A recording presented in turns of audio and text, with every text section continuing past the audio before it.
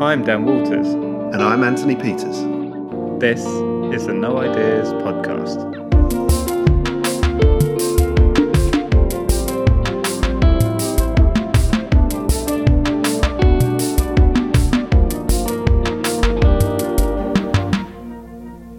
Welcome back to the No Ideas Podcast. This is the first of 2 USA episodes that we've recorded over in Portland, Oregon. That's right. We're currently sitting in an Airbnb in the suburbs. I'm living out my Steven Spielberg dreams, looking out the window at a leafy, beautiful green suburb with like weatherboard, clapperboard houses. Gorgeous. It's nice, isn't it? We haven't seen any eagles or anything yet. But No, it's kind of perfect. Sun's coming in the window.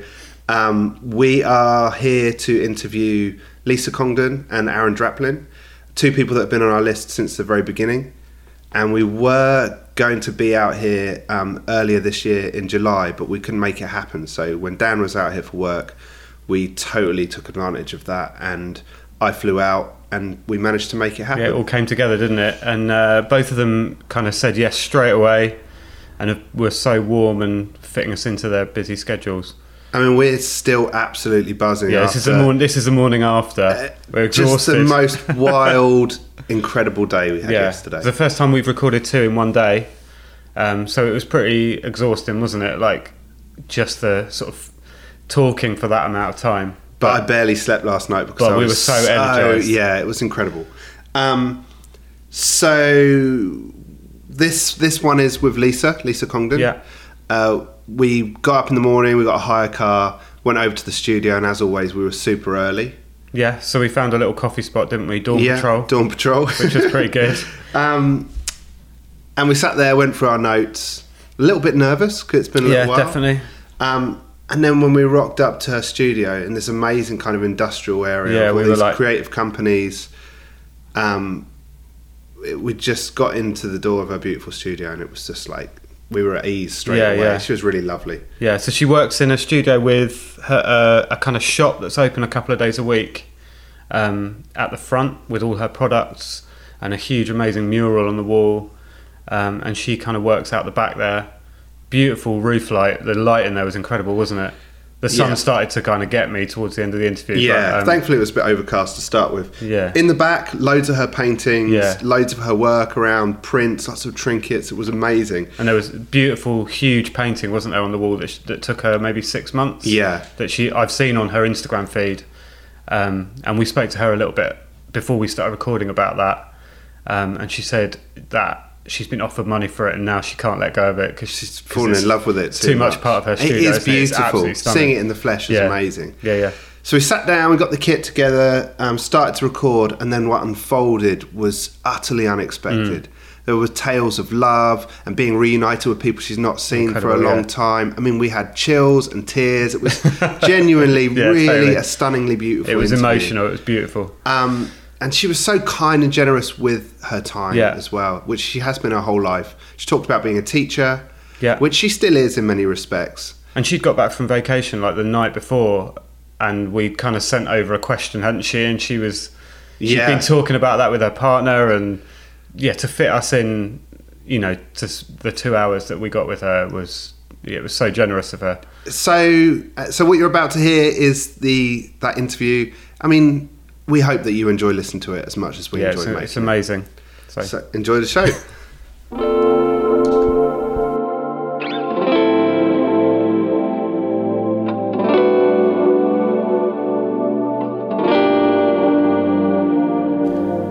Our guest today is an artist, illustrator, author and educator. Her work is colourful, emotional, honest and promotes positivity and change. She's worked with MoMA, Chronicle Books and Harvard University, to name a few, and she runs her own studio in Portland, Oregon. She's also inspired a whole new generation of creatives with her talks and advice. But what we're really here to see is her collections of matchboxes and erasers. Welcome to the show, Lisa Congdon. Thank you. You're in the wrong studio, though. Wow. I have a studio at home, and that's where all my erasers are. So we just have to look on Instagram. Yeah, Or just have to keep fawning over. I'm really lucky. I have a small studio at home, and that's where I keep all my tchotchkes. But a lot of people come here to this bigger studio, and I have open hours because I have a shop in the front, and that's one of the questions I get frequently. Can I see your eraser collection? We maybe need to make an appointment. I know. Come back. Do you have many erasers? How many erasers do you have? I don't. I think I don't have probably much more than 100. Oh, okay. It's not like I have thousands. It's just that the ones I have are mostly, with the exception of some pink pearls, which are very common in the United States. Everything I have is different from the others. And I've collected erasers from all over the world. And so some I've bought on the internet and some I've found when I've traveled, and I go to flea markets and stuff and dig through boxes. So, I haven't counted, but I don't even think it's much more than 100, but it's like the ones I have are very beautiful and distinct. So it kind of makes it seem like I have a bigger collection than I actually do. And when I photograph them, I repurpose the same ones in different arrangements and stuff too. So, I do have an enormous collection of like office supplies and school supplies and sewing supplies and things like that. That's in the multi-hundreds of things. Wow, okay. Yeah. We're stationary fetishists. I'm not sure if that's a thing, but so we can totally appreciate that. We've had a good time already here, haven't we? Because of kind of finding stuff. Yes. I've been digging around. So, did you collect anything as a child? Yes. I mean, I like to say that my taste evolved, but I've always been a collector. Like, I think it's sort of a gene that I maybe was born with, because I know other people who have this urge to amass, collections of similar things that fit into a similar category.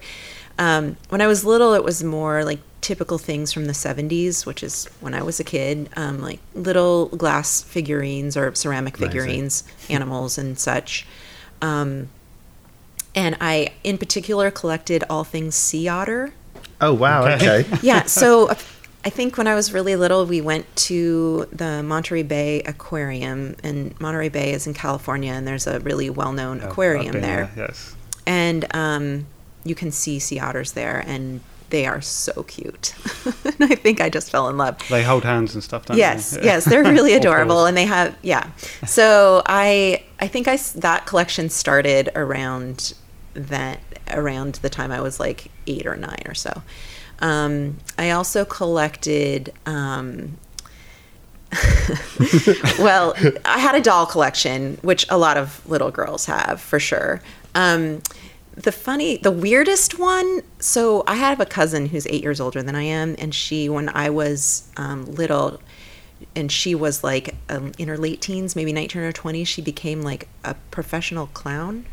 And she would like go to hospitals and visit old people, and she's a really beautiful human being, and she has done lots of different things with her life, but she's always sort of giving of herself, and I looked up to her so much, and I sort of became obsessed with clowns because my cousin dressed up as a clown. Wow. And so I started collecting clown things, and I wrote a report in 7th grade about clowns. And it's so weird and creepy to think about now because I have zero interest in clowns. But so some rather strange collections. And then when I was in high school, there's a comic strip or cartoon that had a penguin in it called Opus, and I think it was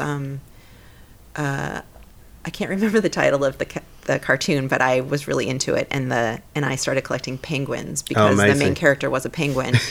And I was in a skiing accident when I was 17, and I was in the hospital for over a week, and people were bringing me because was my penguin phase. So I got a lot of penguin gifts. Yeah, also very bizarre. And then I I think by the time I went away to college, I probably got rid of a lot of those things. Man, that was my next question, Yeah. whether Yeah. any of them still exist. Well, I think I might have a handful of things Oh, wow. in my like boxes of childhood things. Beautiful. And then when I was in my early 20s, I got into my first serious relationship, and it was with a woman who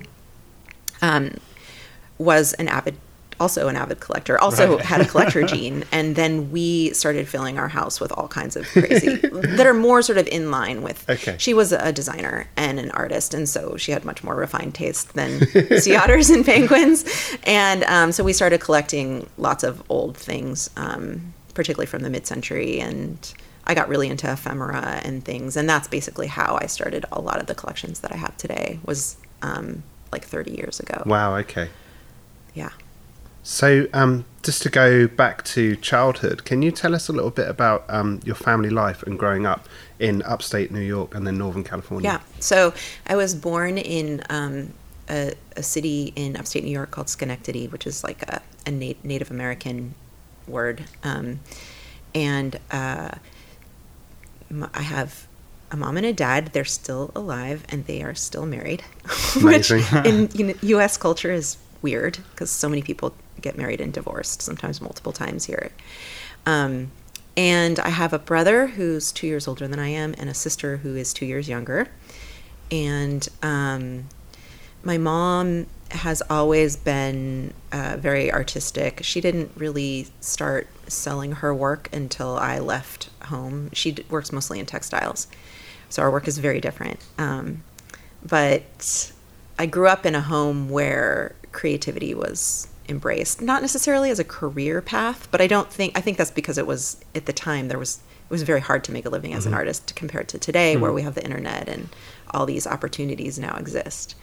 So none of us pursued it until later in life, because both of my siblings have creative careers as well. Oh, okay. Yeah. My dad is a nuclear physicist. Amazing. Wow. Okay. He's basically a rocket scientist, and he's Amazing. retired, but he has his PhD in nuclear physics, which is interesting because right now I'm writing and illustrating a book, which my sister is actually my editorial assistant on, about the periodic table of elements. Oh, wow. Yeah, and so Can you recite it? no, I can tell you about various elements, but and it was the first time I ever wrote a book about something that I didn't know very much about, but that my dad knows a lot about. He seems pretty disinterested in the fact that we're making this book. It's a kid's book, but anyway, yeah. So I grew up in the suburbs, first in upstate New York, and then when I was 8 in 1976, my father got a job in California, and so my whole family moved from one side of the country to the other. Wow. And according to my mother, I don't have any memory of this, I was despondent because I didn't want to leave my school. Right. I didn't want to leave my friends. But the minute I set foot in California, I never looked back. Apparently, I was like, this is the coolest place I've ever been. Sunshine, swimming pools, palm trees. So I fell in love. And yeah, so most of my upbringing was in Northern California. Amazing. Yeah. Were you close with your folks and your siblings? Yes. I mean, we're a pretty close-knit family. My sister lives here in Portland, so I see her all the time and talk to her. She works for me part-time. And she has 2 teenage kids who I've, sort of had a really great relationship with since they were younger, and an awesome husband. My brother still lives in the Bay Area in California. Amazing. And so I don't see him as often. But I adore him and love to visit when we have time. And he's married to a much younger woman, so he has 2 little kids. Oh, okay. Yeah. And so I have a niece and nephew who are really little. And then my parents live here in Portland, which is kind of how I ended up here. My sister moved here okay. first. Okay. She's been here almost 20 years. My parents moved here my niece is 19. They moved here when she was 5. So, they've been here almost 15 years. They basically retired here to be closer to the grandkids because at the time my brother and I didn't have any children and they wanted to be active grandparents. And then we moved here like 4.5 years ago. And I don't think my brother and his wife will ever move here because she has a career in the Bay Area that is thriving. So, yeah. You talk about your mum quite a lot, actually, in posts. Can you just talk to us a little bit about your mum and the fact that you shared a studio with her and stuff like that? So my mom, she's really, she's a character. Well, she just turned 80 last year, so she's about to turn 81 this fall. And while she has a few health problems, her mind is extremely sharp. And I sort of get my, how do I describe it? So if you know me, you know that I am not averse to risk. So I'll try things even if I don't know what I'm doing. And I get that from my mother. It was like something would be broken in the house or some piece of, something would need to be fixed, and she would just try to figure it out and do it herself. That's what my mum's like. And there isn't a lot of, my mom's also not a perfectionist, and that's part of, I think I get that from her. Like, we are really interested in, creating things and making things and doing things and keeping our minds busy. And I think a lot of people have the urge to do that, but they're very much held back by well, what if this doesn't work out? Or what if I don't know what I'm doing? We don't care. I think that's really inspiring. I think that's super inspiring because you're right. Lots of people are too scared to have a go at some things. Because especially with drawing initially, when kids draw and it doesn't look like how they wanted it to look in their minds, they screw it up and throw it away. And I'm always trying to teach my kids just to learn from those mistakes and grow on from them, and don't scribble it out, because you'll come back and you'll look at it and you'll see the part of the journey that represents. So I find that I read that the other day and I found that really inspiring. This idea that you don't have to strive for perfection, that just the act of doing the thing has an amazing value. Yeah. And my mom really taught me that. She modeled it. It wasn't even like she sat me down and said, this is how to live your life. But she really sort of modeled for me this attitude of not having shame or embarrassment about going for something. And still to this day, this is how she lives her life.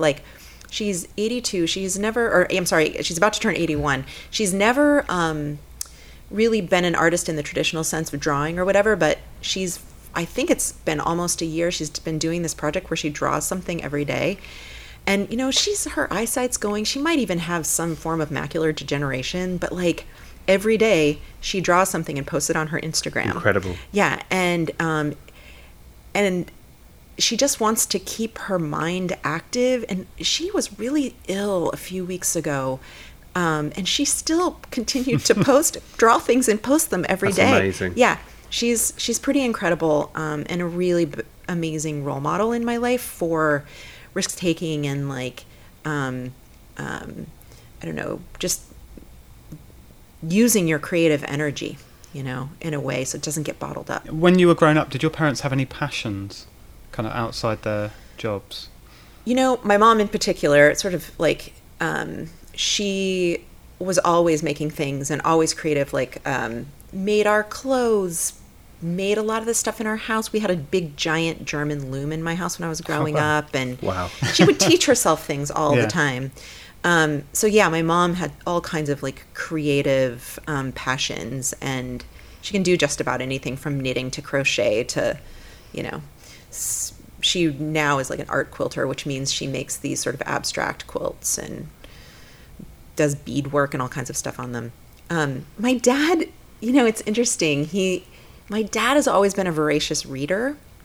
Which is another thing that my brother and sister and I have all sort of adopted. We all love to read. And I would say my dad still to this day, he probably reads at least a book a week, if not more. That's amazing. He does it now on his Kindle.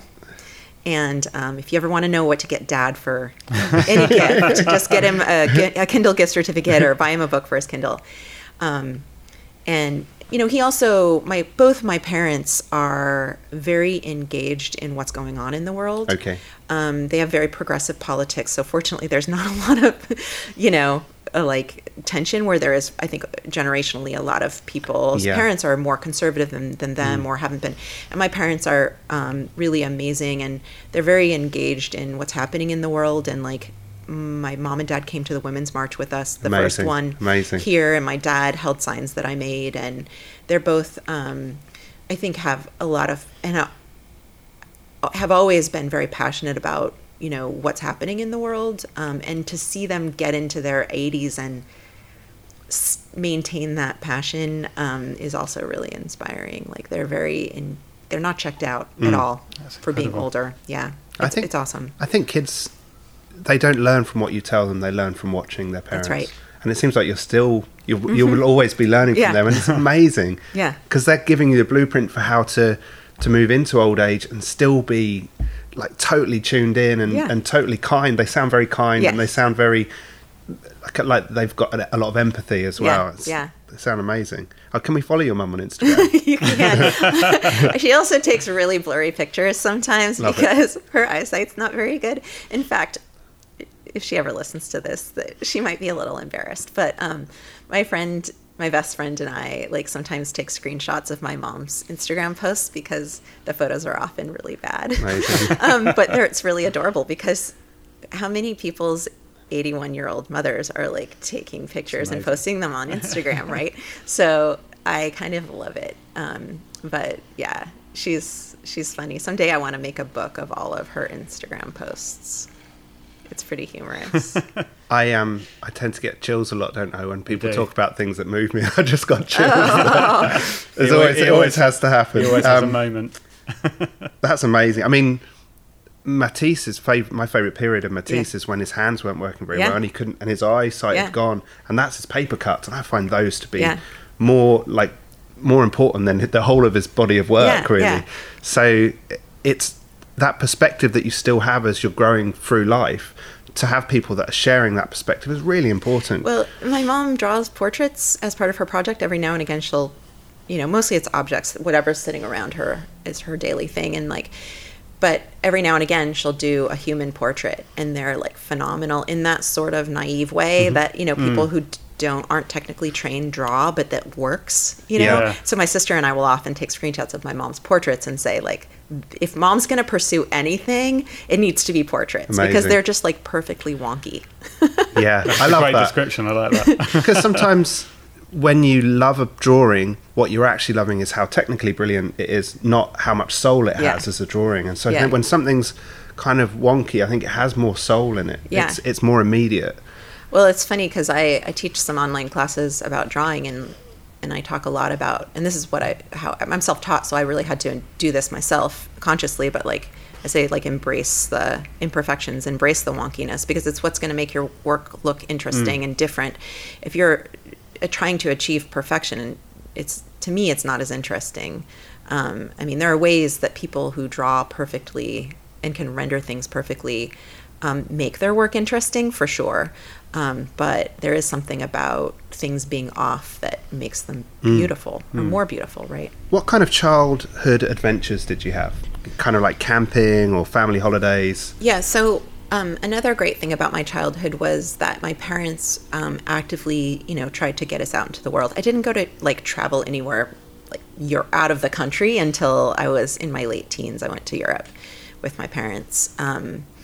But we were always exploring things, like in the United States, we have these national parks that are really incredible because the landscape here is so diverse across the country, and there's all of these areas that are preserved. And so we would, when I moved to California, that really exploded. And I was 8, my sister was 6, and my brother was 10. So we were at that age where we really could, like, kind of dig into going on these road trips and going camping. So we went to the Sierra Nevadas a lot, which is a huge national forest in the middle of California.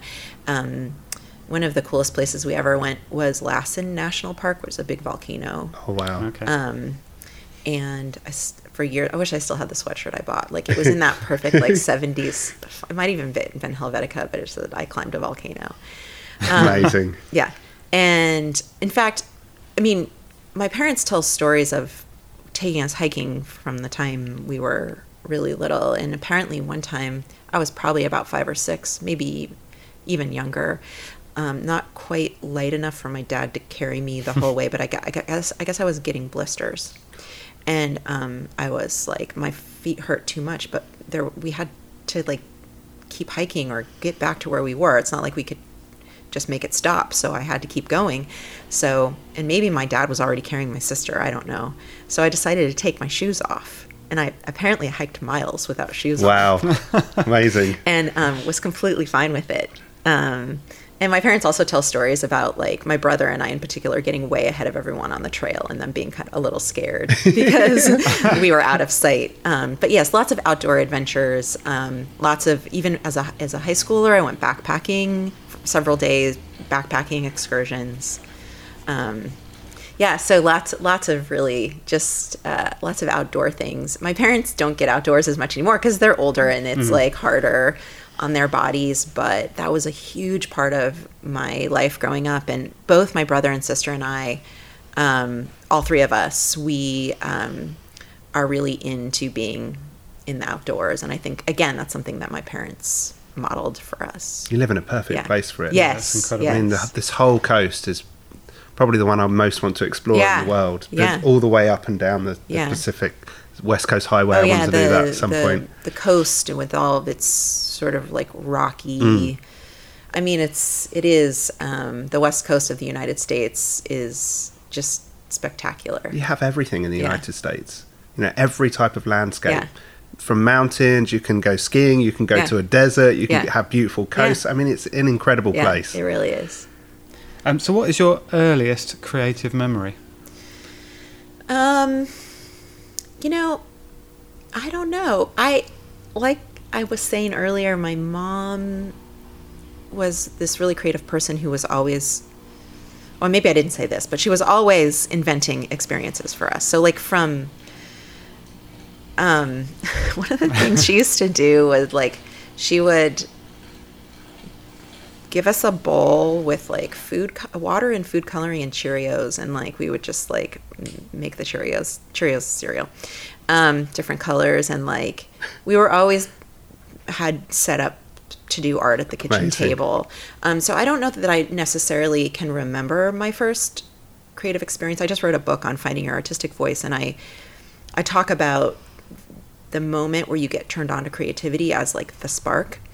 And for me, the spark didn't happen until I was much older. Okay. Not only do I love this, but I want to do this all the time. It was just part of my childhood, you know. And in fact, I probably was more typical of the average person in thinking that I wasn't very creative or artistic. I didn't embrace that part of myself until I was much older. My sister and brother were always sort of pegged as and described as the more artistic ones than I was. You know, they were like tested for the gifted and talented program at school, and I wasn't. Oh, okay. And like, so I think in some ways it's surprising that I've ended up having this like very sort of fruitful art career and that I'm so prolific artistically, because as a kid I was not like that. I was probably more likely outside playing soccer or or just playing dolls with my friends or whatever. I was not necessarily the kid who was like holed up in her room like drawing. That was my sister, who's also really talented. She just never pursued it as her like full-time career, although she has done incredible creative projects over her lifetime.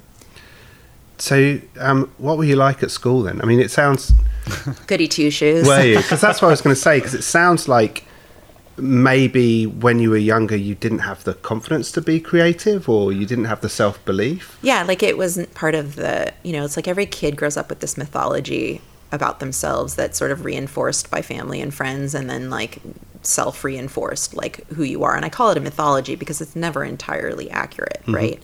But that, the myth of who you are, and it has all these components, and creativity and art, being an artistic person was not part of my mythology.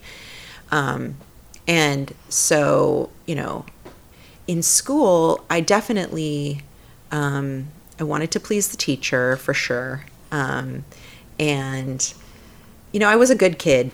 I never got in trouble. I think once I got sent to the principal's office. You remember why? I don't even remember why. Okay. It was probably that I got in an argument with somebody about something. But, and it was before I moved to California, so I was probably in first or second grade.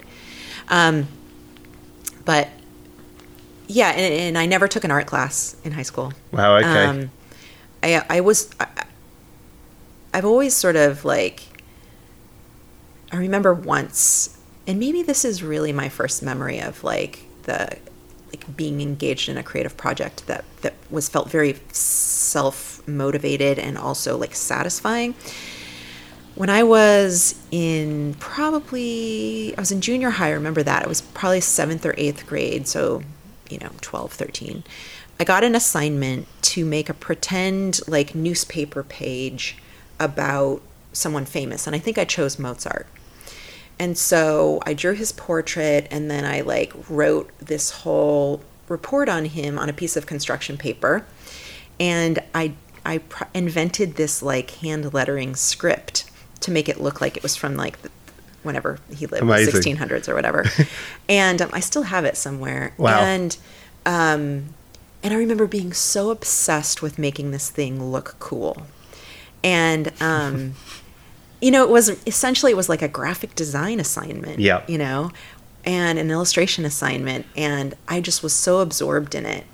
And I think oftentimes those things happen, and then kids say, oh, I want to do more of this. So they go do it on their own, or a teacher encourages them to do more of it. And for me, those moments were more isolated when I was a kid, for whatever reason. So there'd be no follow-on in you. You'd have no desire to follow on from it. It wasn't like I went home and said, I want to make 1 million more of these. And a lot of kids do that. I think I either had too many other interests and things to do, or I still didn't have the confidence. And so, but when I was older, I started discovering like, that sort of, doing, oh, I love doing this, so I want to do more of it. Mm-hmm. That didn't happen until I was much older. Were there any influential teachers at school that you remember? Yeah, I loved all of my teachers. And in fact, when I was maybe in my 20s, I even found a couple of them and like wrote them emails and stuff. Beautiful. And ironically, I was a teacher, and I am now in touch with many of my former students, and they found me in a similar way. And so that was really sort of kind of full circle gratifying. But I do remember my kindergarten teacher. Her name was Mrs. Lambert, and she was like the quintessential kindergarten teacher. And this was in like 1973, probably. So a long time ago. And we were still reading Dick and Jane, which is like the primer books here that are like really.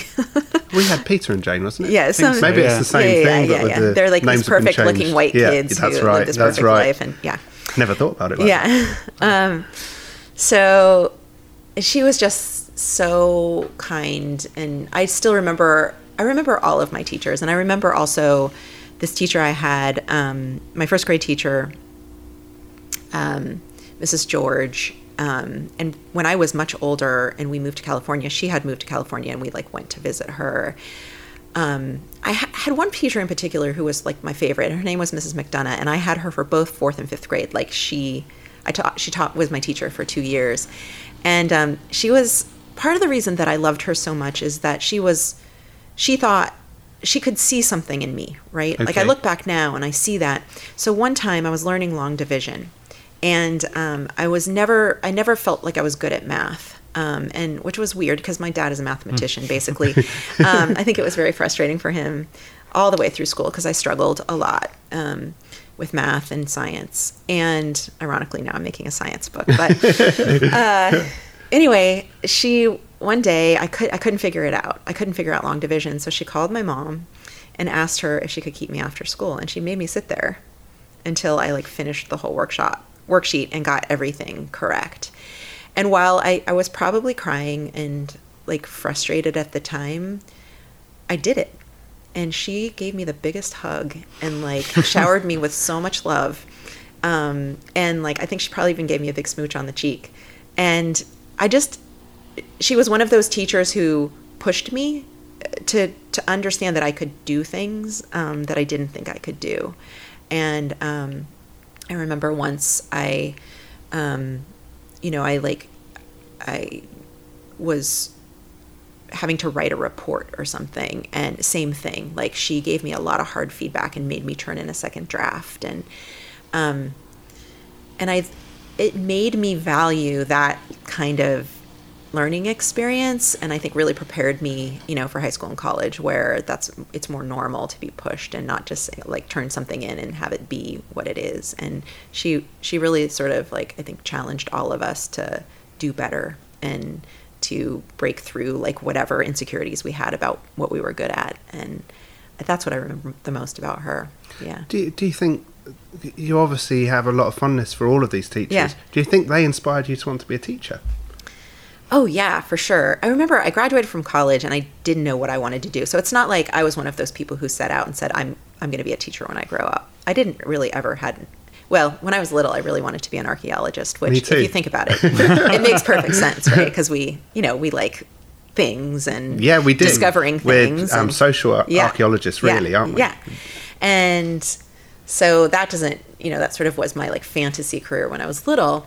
But I graduated from college and I got a job like as a receptionist at a law firm, and I was miserable. And I thought, I really got to figure this out. And I had a liberal arts education, so I didn't have any sort of specialty. And so I went back to school to become a teacher. And I think part of the reason I made the decision to do that is it sounded fun. Ended up being really hard to the point where I only lasted 7 years. But yeah, it was, that was like, I think I was really inspired by all of these women in particular. I had one male teacher when I was in 6th grade who was really into science and the outdoors and everything. Mr. Newcomb, he was also phenomenal. I was really lucky that I had this like experience with all these adults that was super positive, because not everybody's school experience is positive. You're still a teacher though, aren't you, really? In a way, yeah. I teach lots of classes. And you share knowledge. You don't hoard that, keep it to yourself. Well, even when I left teaching, I went to work in a nonprofit organization who worked with teachers who taught in public schools. So part of my work was like working with teachers, like teaching teachers. So I was doing a lot of workshops for adults, and so I learned a lot about like how to relay information and how to make things clear and how to help people learn. I think a lot of people who teach don't understand pedagogy, like how to teach, and they only know their subject matter, but they don't necessarily understand how people learn.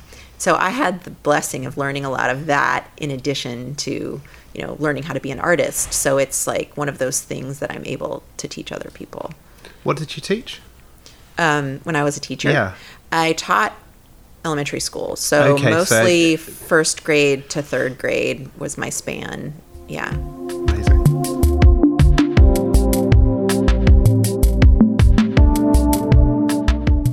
Our sponsor for the first of our 2 special American episodes is Dot to Dot Printing, a giclée and art printer that both Dan and myself use to do all of our art prints. Amazing quality, great paper stocks, and swift delivery. They also offer automatic integration with online shop platforms including Etsy, Shopify, and WooCommerce, and can fulfill your orders from the moment they're ordered until the moment they get delivered to your happy customer. Go to dot2dotprinting.co.uk and quote the code NOIDEAS. You get 10% off your first order. Now, back to the show.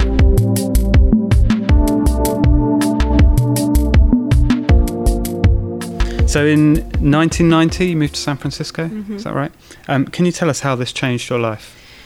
Well, I actually wrote about this in the introduction to my latest book, because it's really all about sort of, it's about finding your creative voice. And I had sort of previously been one of those people who, I described myself earlier as a goody two-shoes. Somebody wanted to please the teacher, right? Like I was like the good girl. And my whole identity was around being a good girl. And a lot of that was just basically conforming. And moving to San Francisco really just sort of like opened my view of what it meant to be a human being, right? Because I had always sort of, even in college, I went to college in a suburban town. I hadn't previously not been exposed to very much art or culture or diversity, sexual orientation, like none of, my world was very sort of one note. And I moved to San Francisco and like literally my mind exploded. The very first day I was there, I moved into the apartment with this woman who was a friend of a friend. I didn't know her from Adam. We're still friends today.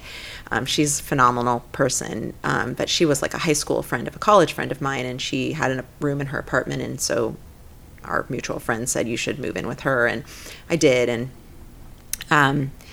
very first morning I woke up, she said, okay, here's what we're going to do today. It was the weekend. And so we drove across the Golden Gate Bridge and hiked up to the top of the Marin Headlands. Have you ever been there? I have. I normally stay out there when I travel out there. I stay over in like Marin County. Yeah, it's just stunning. Amazing. And I probably had driven by there with my parents on one of our outdoor outings, but like she packed like French bread and like a wheel of cheese, and and I just felt like such an adult, you know. Like we hiked up there, and there was a couple other friends with us that were friends of hers, and we sat and watched, you know, the fog kind of sitting on top of the bay and the Golden Gate Bridge, and it was windy, and I just remember being so happy. Get back and to the apartment, she said, okay, now change your clothes, let's go to the movies. So we went to this. I'd never been to anything but like a giant modern Cineplex before. And San Francisco has lots of old theaters that have been around since, you know, the 20s or 30s or whatever. So we went to this place, which actually sadly no longer exists because a lot of them can't make it. We went to this place called the Bridge Theater, which is out in the Richmond district of San Francisco. And we saw Cinema Paradiso. Okay. And I had never seen a foreign film before. So I was watching a film with subtitles for the first time that took place in Europe. And again, just like sat there like, oh my God, this is amazing. I feel like, you know, and it was just sort of like this really, like I can still feel and taste like that day of my life. Like, oh, this is what like I was just exposed to these things. And then, you know, I had been to Europe and I had, you know, I'd seen things and been inspired by things. But for the most part, my regular everyday existence was pretty boring until that point. And then, you know, I started a job and like met, you know, gay people for the first time, which was really important because I knew deep down inside that I was also gay and I didn't know any gay people. That changed very quickly because you can't live in San Francisco and not and not meet other gay people very quickly. And I just, you know, within a year, I decided to go back and get my teaching credential. And then I was like also interacting with people from all different cultures and ethnicities. And my world became so much richer. I started, within a few years, I started dating this woman who was an artist and a designer and hugely influential in my life. I was with her for a good 7 or 8 years. And she introduced me to the world of art and design. And I still talk about this sometimes when I give public talks. In fact, she was in the audience for one of those talks and had no idea that a picture of her was going to be in the slides. But yeah, like my whole world blew up and became so much richer. And, you know, I didn't even start making art until I was in my early 30s. But like my entire 20s was just filled with sort of like taking it all in and being part, and I became sort of more interested in politics and more interested in all kinds of things, music. And so the San Francisco was like, and this was in the 90s, and San Francisco is very different now because it's very wealthy and there's like a lot of tech money there. But in the 90s, it was this kind of still relatively affordable place with like really, you know, interesting people doing really innovative things, and artists and musicians, you know. And so it was like a really inspiring place to be at that time in history. And I have no doubt that, you know, like I sort of became an artist in San Francisco, and I'm not sure that would have happened if I had lived somewhere else, maybe New York or something. But yeah, so that was, that's the long answer to that question. That one day. Oh, good. You got chilled. That's great.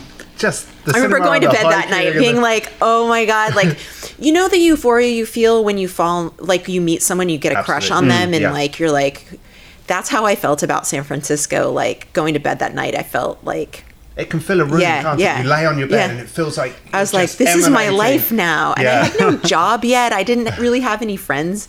You know, I had a few friends that had also moved there from college, but they weren't like, you know, I don't know. It was just like, this is my life now. And I always do this. I make things into movies in my mind. Yeah. I imagine the camera looking down, you lying in bed with a huge grin on your face. As maybe a street light coming in the window. Or, wow.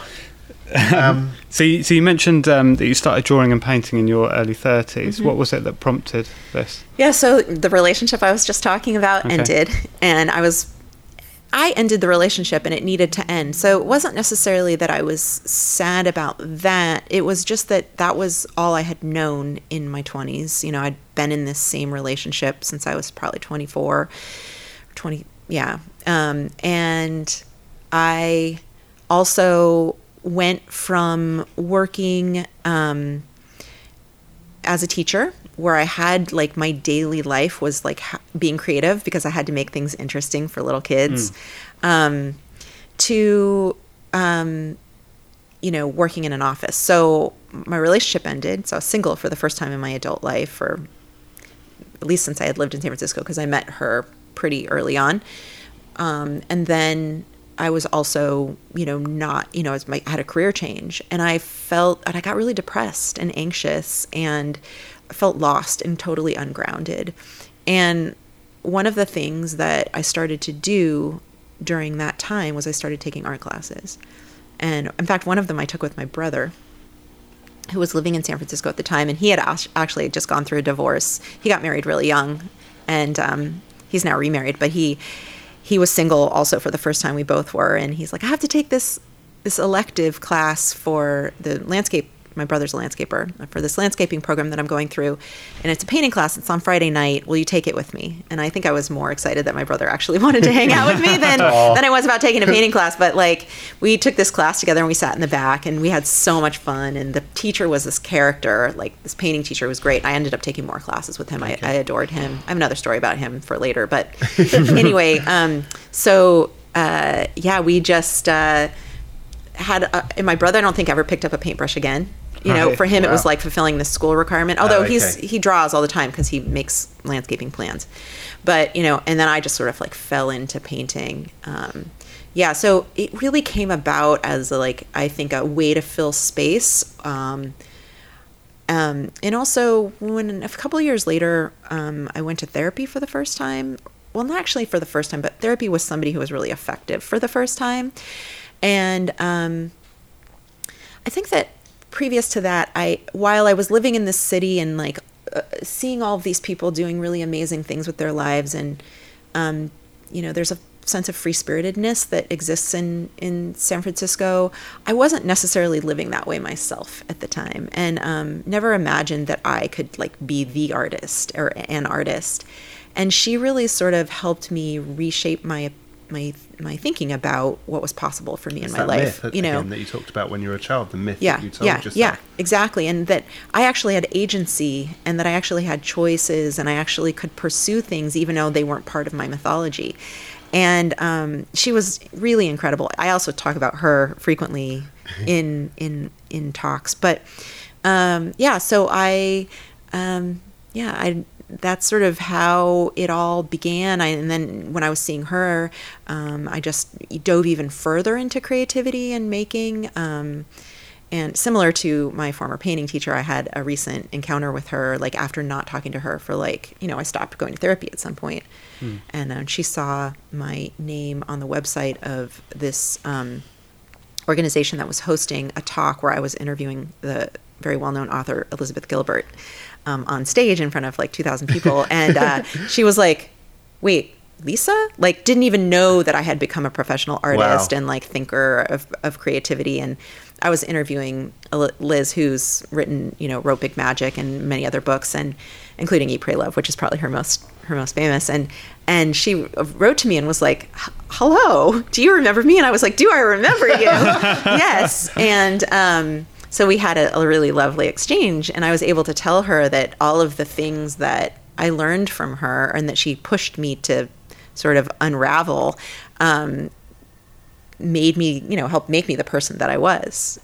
That's beautiful. And so I got to thank her. I probably could have Googled her and found her. I think I get really nervous about doing that kind of thing for whatever reason. And so we got to have this exchange, which was really lovely.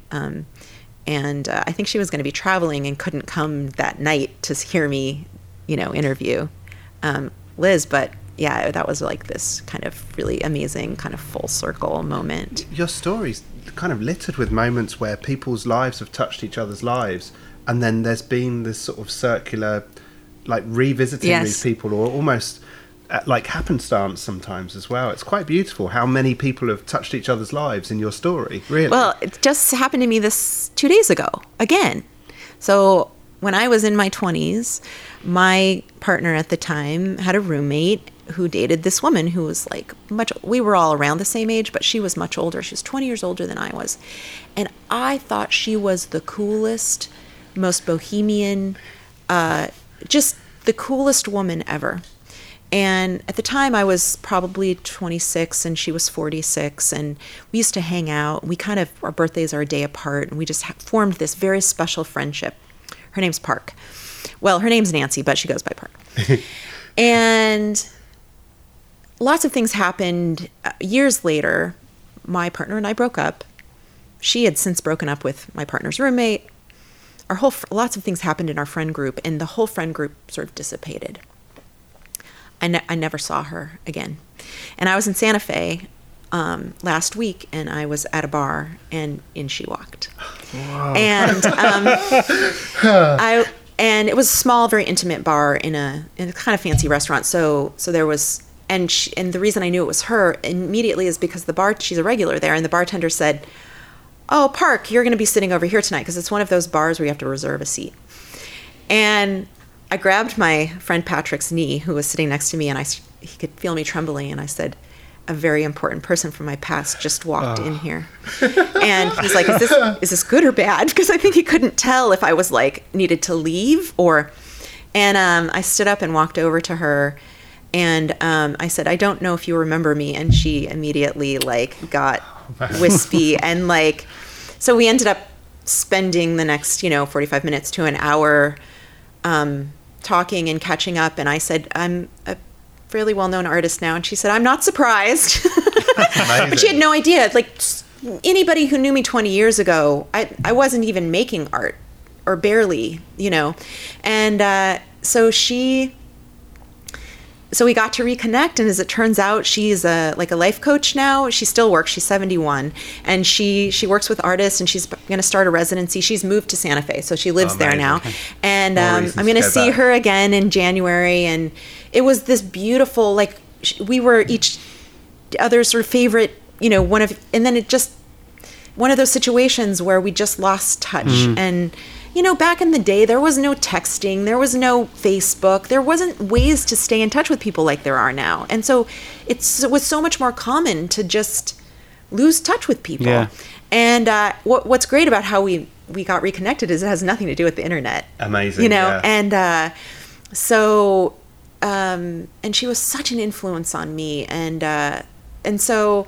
I got to tell her that, and now I get to in fact, I just wrote her an email this morning. I got to be reconnected with her. But yeah, these things keep happening. And You're it's obviously really doing cool. good things in the world and connecting with people in a positive way for that to come back to you. Because it would be the worst thing in the world for people to see you and then leave. Or, yeah. It means all of your ripples have been positive ripples. Yeah. It's interesting that she saw something in you that you didn't see in yourself. The fact she wasn't surprised that you're an artist now. Well, I remember that I was dabbling in trying to paint and draw partly because that's sort of what she did. She was this really, one of those people you'd walk into her house and it was just, everything was perfectly appointed, but not in the traditional way. She had an eye. And I just wanted that. And I think eventually I achieved it, but she was one of those people that, that I encountered in my early years in San Francisco that was you are living your life to the fullest. And she used to always talk about how she couldn't stand it when people were self-deprecating, that she really just wanted people to be their full selves. And we talk about that all the time now in our culture, but 20 years ago, nobody was talking about that. And she was this woman who was talking about it to me, someone besides my therapist. And anyway. So you often talk about Corita Kent being a major influence, and your work definitely has parallels with her work. What do you love about Corita? I was just talking to somebody about this the other day. There is a sort of a rawness to her work that is she's obviously was a very skilled artist, but there is a sort of naivety to her work, like, because she's sort of developed her own style in a way, and part of also she was a nun, right? And so she was a nun in the best way, right? Like super interested in protecting vulnerable people. Absolutely. And speaking out about injustices in the world. And that, most artists, there are a lot of artists who do that in their work, right? But the way they do it is very subtle. And then there's artists who do it in a very blatant way. And she was sort of very blatant about it, but made it very accessible for people. And also her medium, which was mostly screen printing, was, so new and fresh at the time. And I love the limited color palettes and the sort of layers in her work. And yeah, she's pretty incredible. So another weird thing that just happened is the Corita Kent Center, which is in Los Angeles, there's a new executive director, and they're building a new museum. And it's been housed in Immaculate Conception, the high school there, which is where she taught. And, it doesn't take up very much space, and she's become sort of very popular lately, her work, and they really want to expose more people to her work. So they're getting funding, they're doing fundraising and getting funding to build a small museum of her work. And they've asked me to be on the advisory board, which is also a huge honor for me. And we haven't started work on it yet, but that was when the executive director asked me to get on the phone, I was like, what does she want from me? And then I was like, oh, she wants something really awesome, So I caught her show when it came to Ditchling Museum near us, and also in London. I've been a fan for a few years, and she was screen printing she started when it was high technology at the same time as Warhol was doing it on the other coast. But while he was concerned with consumerism, she was so open and so political, and also she was a teacher as well, which is amazing. Do you think she would have been on Instagram? Oh yes, absolutely. Because she used to take her students out with a tiny little square aperture and make them look at advertising and the world around. So she would love Instagram. Yeah. I think so. That's what we're doing with phones. That's exactly the same thing we're looking at. Exactly. Yeah. I mean, I guess, and that's the great thing, is everybody's getting their experience of the world out. I mean, so many sunsets on there that you can become blasé about it, but it shows you what the universal things that we all love are. Sunsets, beaches, nature, a lot of food, and then a lot of selfies, which makes me feel a little bit sad. But anyway. So we talked a little bit earlier about your collections. Can you tell us what your favourite item is, and have you got any stories about finding some of the items?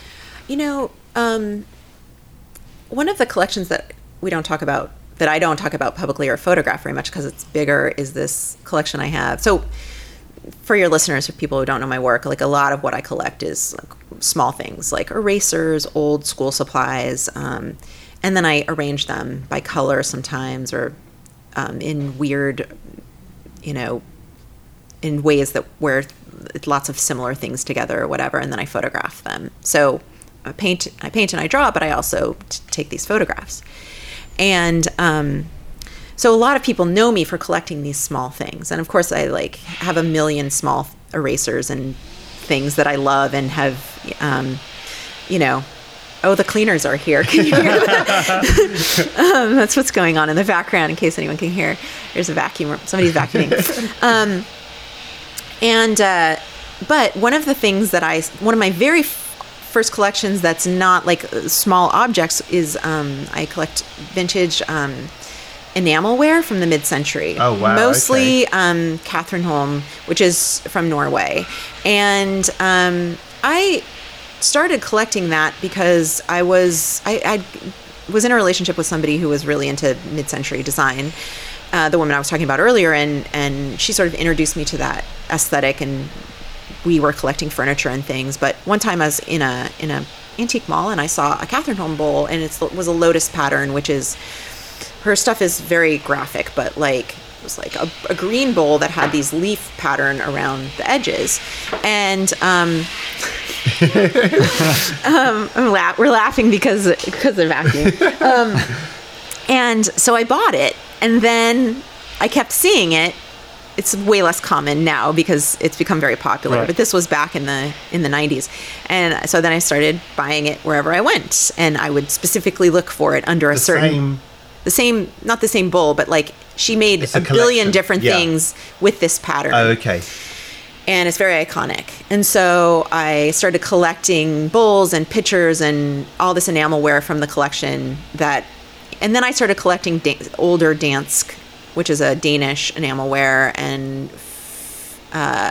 Arabia, which is also, which is from Finland. So there's different, mostly Scandinavian, some Japanese. Yeah. So I started collecting that. So one time, my now wife and I were going garage sailing in San Francisco one day when we had only been together, I think, literally like 5 weeks or something. We didn't know each other very well. And I do remember we were like walking down Dolores Street, like holding hands as you do when you're in the first, first few years of your relationship. And we were sort of going from garage sale to garage sale, and it was a beautiful summer day. And sure enough, I see down the hill this Catherine Holm bowl in a color I didn't have. And I let go of her hand and I ran down the hill, and it was filled with like costume jewelry. Okay. And she was using it, the woman, as a like repository for this what she was selling at her garage sale. And I said, "Can I buy the bowl?" And she's like, "Sure." And I said, "How much?" And she's like, $1. But anyways, Clay, my wife, always tells the story of like me sort of like being like, catch up with me later, and like me letting go of her hand and running down the hill because I saw something that I had to have and I need to get it before anyone else got it, And so it's like one of the best pieces in my collection because it's blue and her blue stuff is rare.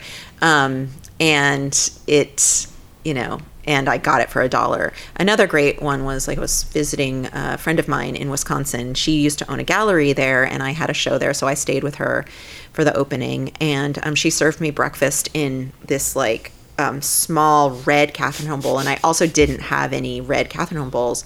And I was like, "Oh my God, Faith! Oh my gosh! Like what? This is so beautiful!" And she's like, "I have a whole set of them."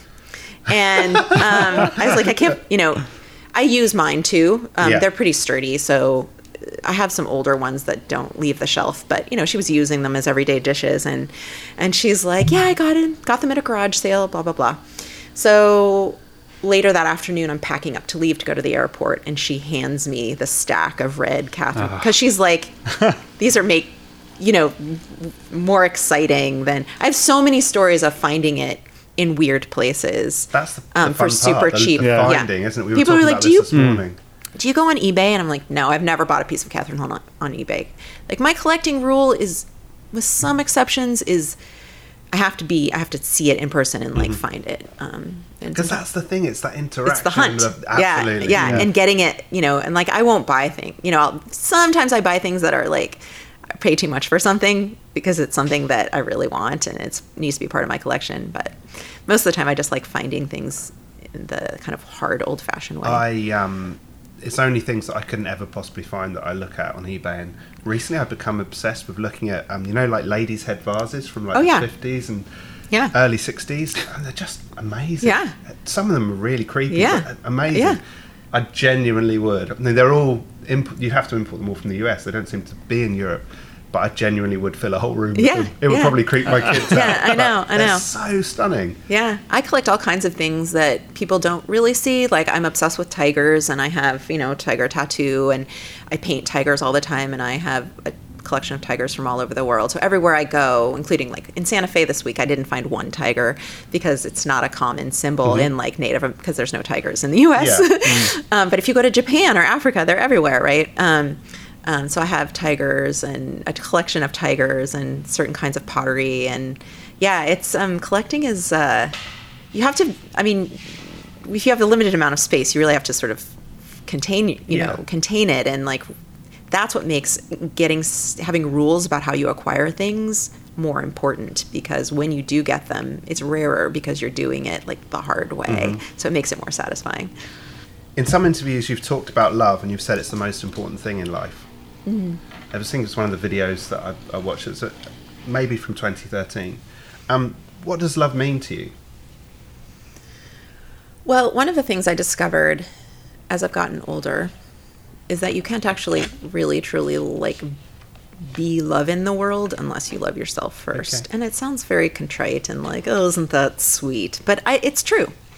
Like, if ultimately love is manipulation, what we call love is oftentimes manipulation or other things. Like, and I think love in its sort of purest form can only come from people who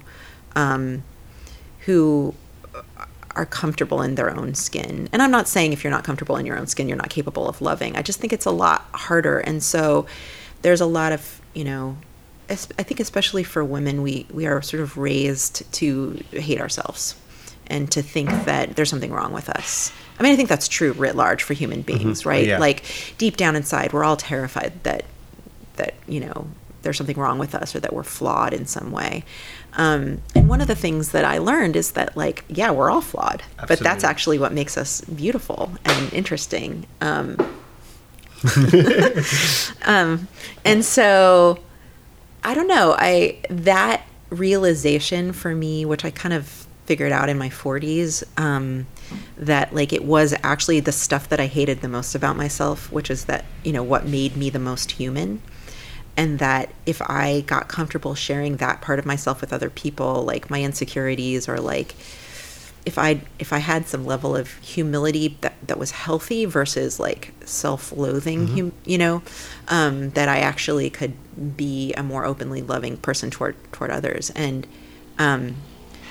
so I get a lot of love back. Like, I have a store in Portland that's in front of my studio, and it's open 2 afternoons a week, and people come in here and just tell me they love me. I mean, not like I love you, but like, you've changed my life, or I love your work, or I think you're amazing. And it's so overwhelming for me sometimes that I have to, like, Brene Brown, who's a researcher and writer about shame, she talks a lot about how, like, in vulnerability, that joy is like the most vulnerable feeling. It's the thing that we're the most afraid of, because we're afraid it's going to end, and that we don't want to be caught unprepared for the joy stopping.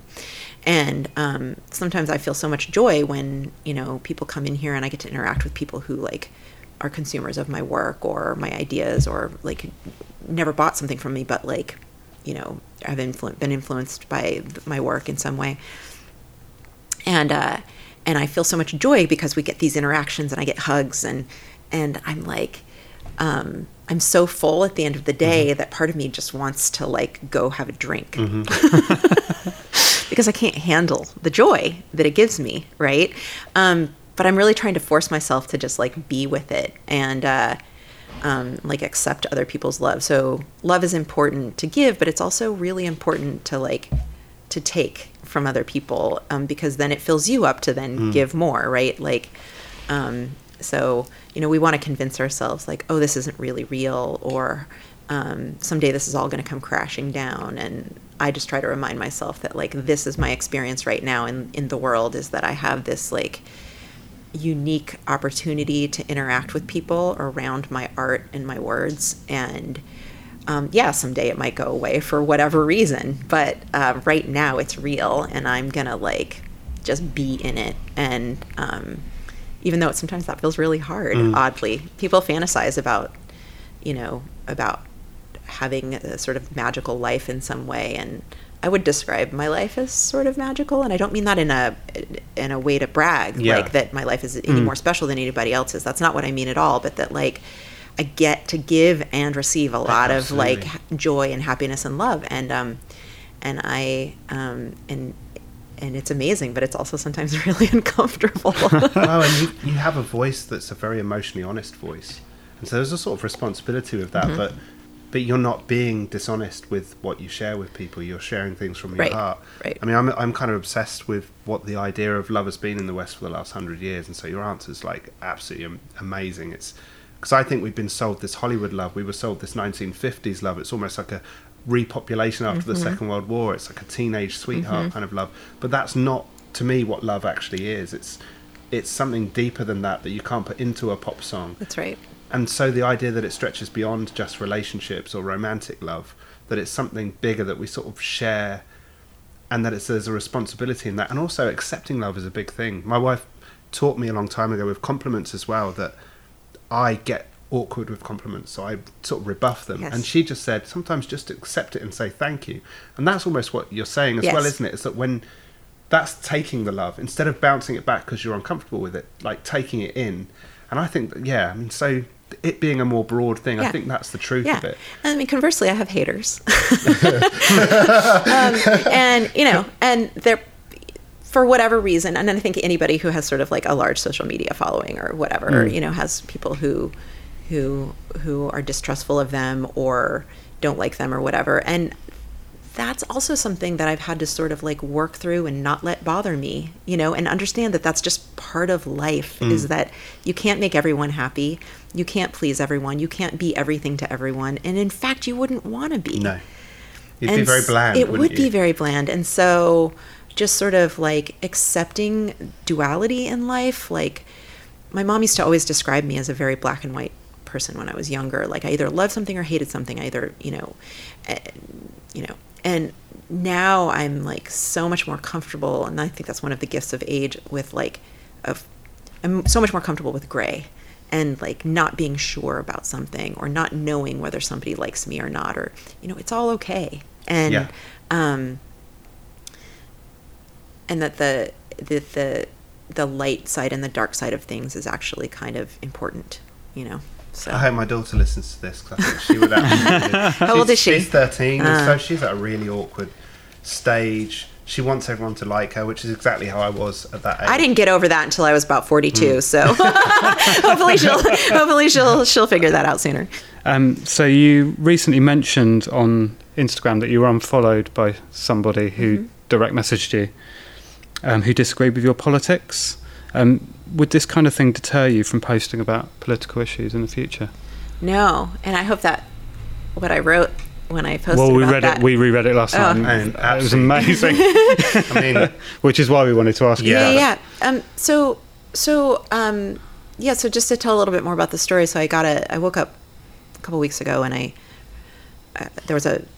check all my direct messages. I don't always have time to write everybody back because I get a lot of them, and so this woman was basically saying, I'm going to summarize, but was very unbecoming of me to talk about white supremacy because, while she agreed with, most of my politics, she thought that was like that I was fear mongering, and, there were lots of other things she said, but I was so taken aback that somebody would think it important to provide me this feedback. And so I just was very matter of fact, and I wrote her back and I said, I use my platform to talk about things that I think are important to me. And I think white supremacy, this was right after one of the shootings in El Paso, Texas, to talk about the reality of white supremacy as a problem, not just in the United States, but in the world. Absolutely. It's a big problem in the UK. It's a big problem in Australia. And across Europe. Yeah. That we need to be talking about this, and we need to call it what it is. And we can't, and so she wrote back and said, well, that I should just go back. She's going to unfollow me because she's going to get her politics elsewhere. She likes my art, but she's going to get her politics elsewhere, and I can go back into my own echo chamber. And I said, you go back into yours. So clearly you need yours. The reality is that, that it's one of these, like everyone, I think a lot of people who are sort of more progressive, especially white people in the United States who are more liberal, will agree that there are many problems. But a lot of white people have, in this country, have a problem talking about racism. And that's because it serves them. That the structure that's been built over the last, however many hundreds of years serves them. It serves them well. So it makes them really uncomfortable, and they don't want to fight against it, even though they might have friends of color or, Jewish friends or other friends who are impacted by white supremacy. And I'm not talking necessarily only about extreme white supremacists. I'm talking about just everyday people who perpetuate the dominance of white culture.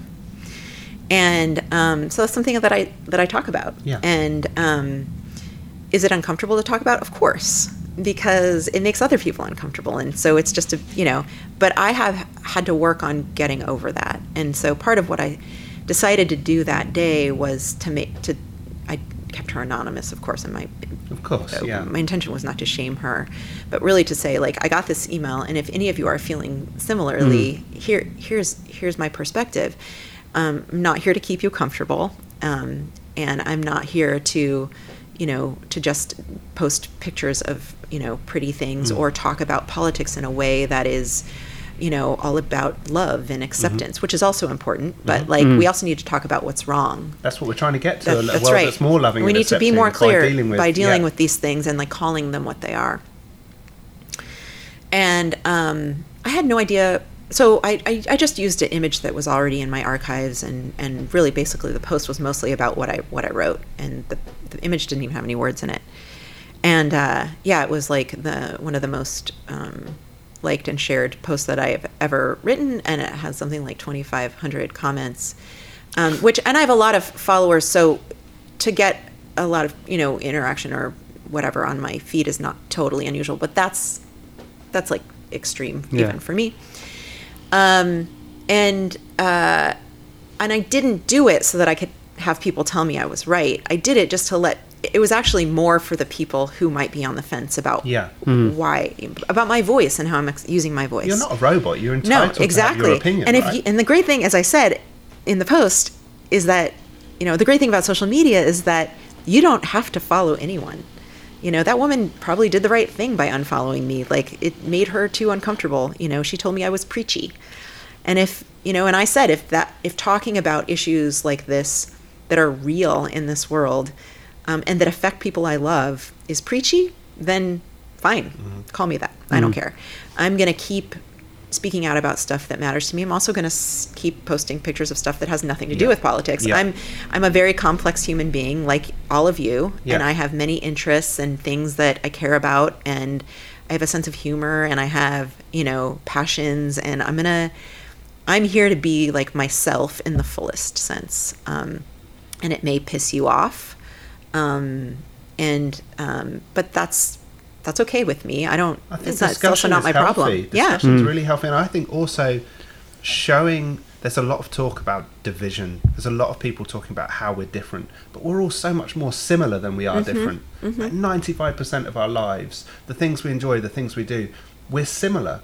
And I think that's what we need to be sort of working towards, is instead of people just picking up on the points of difference, is listening to the points of difference, discussing them, but then realising how similar we all are, how similar our experiences are. There's a really good podcast called Conversations with People Who Hate Me, and it's this gay filmmaker who gets a lot of abuse online, and what he does is he contacts the people who are abusing him, and he says, can we have a conversation about this, and can we do it on a podcast? He's American, and it's so beautiful, because by the end of it, there's an affinity with a person who has called him the most awful things in a late night drunken post or a disagreement about police brutality, and that's what I like, is he speaks to a person and they find the common ground, and then by the end of it this person's sort of views have sort of melted away. And I think it's I think it's important to not be silenced, isn't it, really? It is. I have some woman who's a journalist here in the United States, named Sally Cohn, and she wrote a book called The Opposite of Hate, and it really is all about that, this sort of like dismantling of these notions we have about each other and seeing us more as human beings. And so she's a political commentator often on TV, like CNN and so forth, and has befriended like people who are on the opposite end of the political spectrum, and she's sort of a butch lesbian and like is very progressive political views, and her wife is an activist in the environmental world, and and yet she is like all about connecting with people, and sort of and has done similar things where she's like talked to haters about why they hate her, and like people who troll her on Twitter and stuff, and I find that so inspiring. I haven't been brave enough to do that yet, but maybe someday. I think that idea of hurt people is so true. Once I started thinking about it more and more, you realise that damaged people, they take out their rage on other people who are different from them.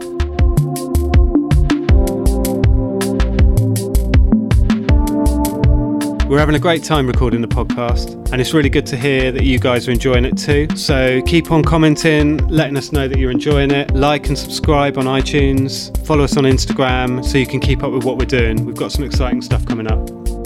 Now back to the show.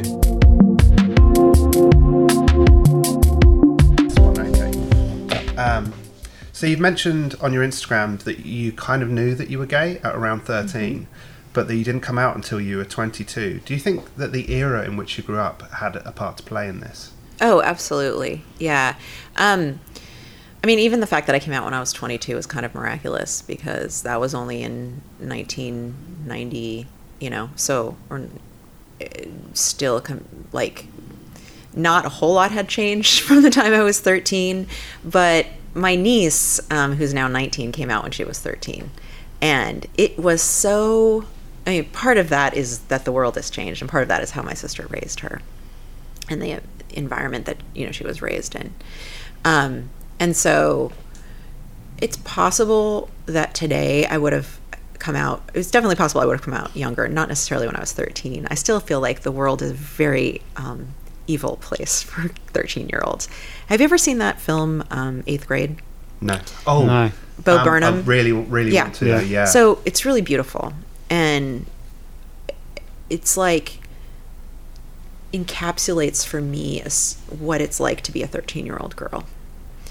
Or especially one who's awkward and maybe not popular or whatever, which I was not. And so, I was dealing with like being in the throes of adolescence, but also questioning my sexuality. And I always tell this story about how I was an avid reader of 17 magazine, which is still exists today, and it was a magazine for teenage girls. And my mom got me a subscription, and there was an article in there that like when girls like girls, it doesn't mean you're gay. You just like girls have crushes on girls, and it's totally normal, which I also agree is true.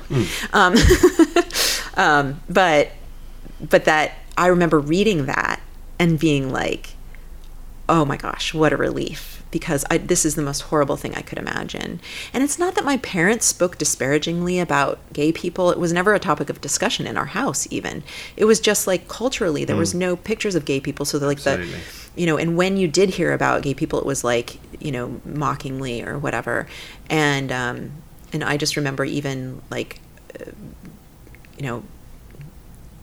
so many like put downs in our 13-year-old vocabulary are about being gay or absolutely same when I was growing up at school. And so I still think that's true, but lesser I think, but at school it was often used to describe people who are in a boy sense less than masculine. Yeah. Anybody that wasn't, I wasn't masculine, I wasn't sporty or anything, and it's a word that was really thrown around as an abusive term for people who were weak or effeminate So I was dealing with that, and then dealing with the sort of like this knowledge about myself that I wasn't comfortable with, and went all the way through high school and college dating boys and everything, and then eventually it was something that I couldn't, I was really lucky.